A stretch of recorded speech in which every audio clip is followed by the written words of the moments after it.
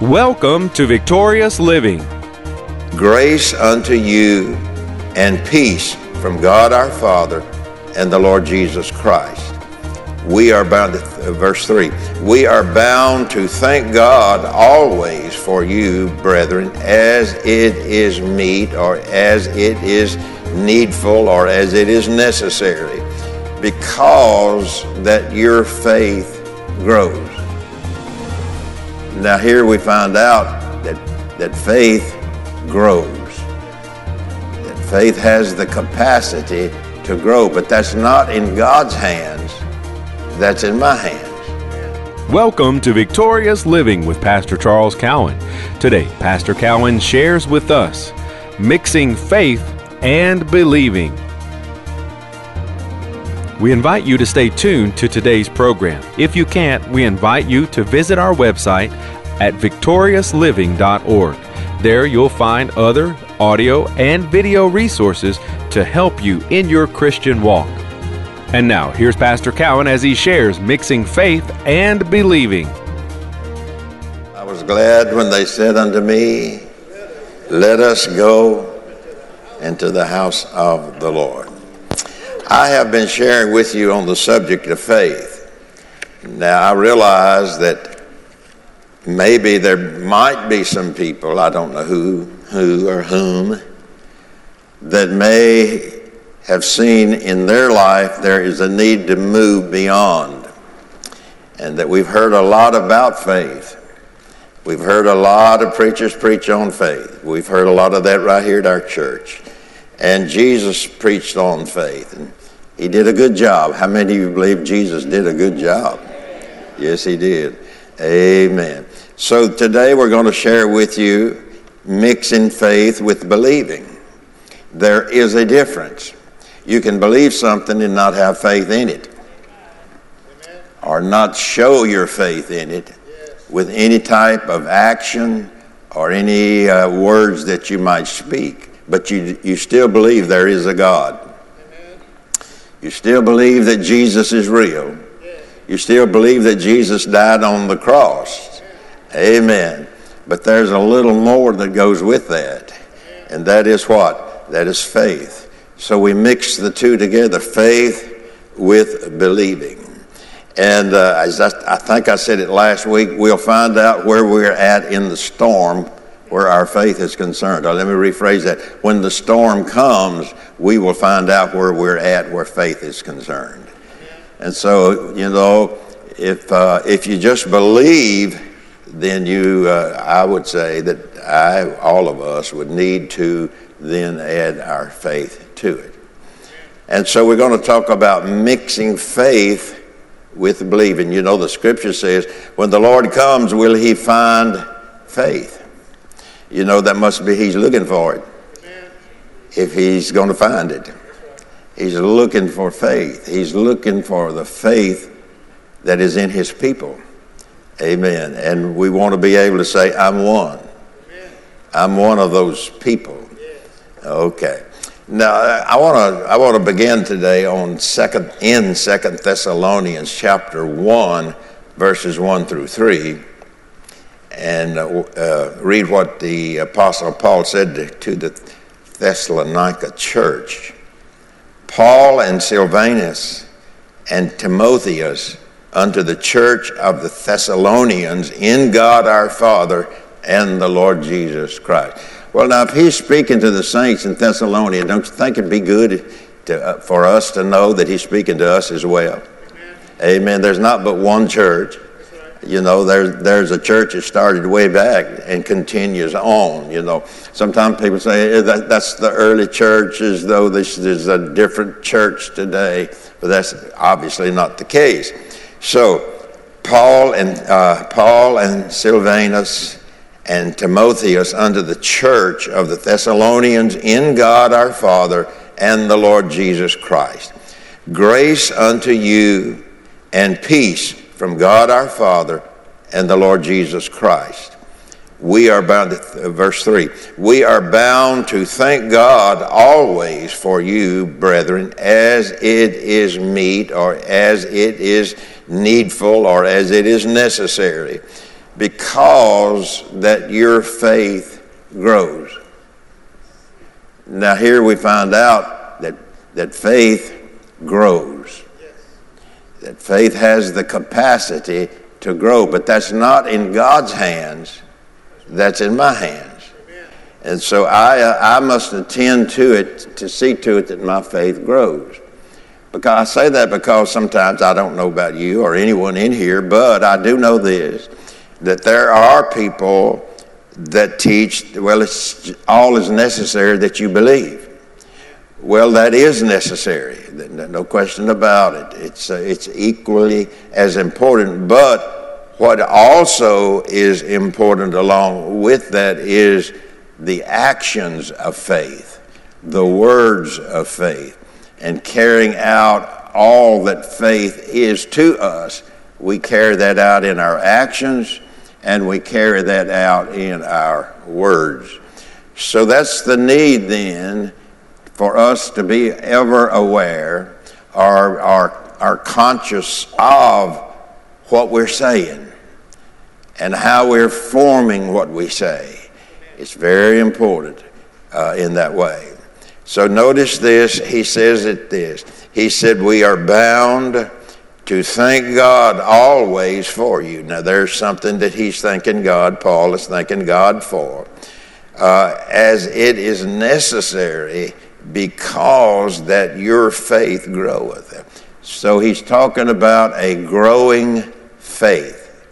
Now you have to know this, and you probably do, that faith, we have faith, we're saved by grace through faith. We have the measure of faith that has the capacity to grow. But I guess the sad part about that is that people are not taught, or people just don't do that, the things that makes their faith grow. One of the two somewhere in there. But he said, because that your faith groweth. Now, if you study that exceedingly, that word exceedingly out, you'll find out that it means beyond the measure. Beyond the measure. Now, what's he saying to the Thessalonians? What's he saying? Your faith grows beyond the measure. All of us received the measure of faith when we were born again. Now Paul is telling, as I've said, the people at Thessalonica, the church there, he is telling them that he's thanking them because there's something that he sees that is growing in their faith. So sometimes when the storm hits, I mean, if you know the storm hits, the storm comes. Amen. And I've told you this, that the person one time came to me and wanted me to pray that he'd never have another storm. I said, well, you're talking to the wrong fella. You need to talk to somebody that's going to get on the same page with you, because I'm not on your page. And so it is that we must get on God's page. God is not going to change his page just because I don't use it. That will not change. And so we see then here that he speaks to the church there at Thessalonica as it is meet, necessary, because that your faith groweth beyond the measure. And so sometimes that's where people are stuck. They are stuck on the measure. And so they then say, well, I am a believer. They got that right. I am a believer. But here's the question, just what is it that you believe? And so I ask people that question a lot, and sometimes they look at you like, what'd you say? You know, they look kind of like they're lost. And truly some people, not their salvation, but truly are lost in the question, what do you believe? And so, I believe there's a God. Well, Satan believed that. Satan believed that and trembled. But he wasn't saved. He's not saved. Not going to be saved. So you can see then that people get confused in their believing. And then they are confused as to what faith is. And so they'll come to a conclusion, well, I don't need to hear that anymore. I've heard that now for, 20 years. I don't need to hear that. You see how the devil, Satan deceives good people. He can deceive honest people. He can deceive sincere people. You see, people who do not know that it is necessary to add faith to your believing. So you see a lot of people that they don't receive, they can't receive, but they want to receive. And so, somewhere in all of that, we've got to come to the place where we can receive, where we are able to receive, and how we have been enabled to receive. But so you can see then a person that's nonchalant, I don't even know what that means, nonchalant, and just believes that all that's necessary is that they believe that there is a God, then you can see why they do not receive from God. They believe in God. They believe there is a God, and going through all that again, but you can see why they don't receive, because they don't understand faith works with our believing. So here's the problem. If I say I believe something, I must show my actions to what I believe. And so then I've got to go back into the New Testament, into the Bible, and find out what does the Bible say about faith. And until I do that, then I may believe to an extent. But until I believe what Jesus did for me and make confession and show my actions to that, something's missing in the equation. So that's why we've entitled, or have titled this, Mixing Faith with Believing. Believing, let's talk about that just for a moment. First of all, to believe, there has to be a conviction. How many of you believe it's raining? Well, I don't know if it's raining now or not, but you believe that it was because you know why you believed it? You looked out and saw it. Amen. Or you looked out and saw your porch was wet. Isn't that right? See, so we see then that believing is important. First of all, to believe there must be a conviction working with what you believe. You must be convinced, convicted, and of a surety that what you believe is true. So first of all, to believe, there has to be a conviction, which is, conviction is a firm and unyielding steadfastness involved where our believing is concerned. So we are a believer. We believe in Jesus. We believe to the extent we receive Jesus as our Lord and Savior. I've got to be convinced of that.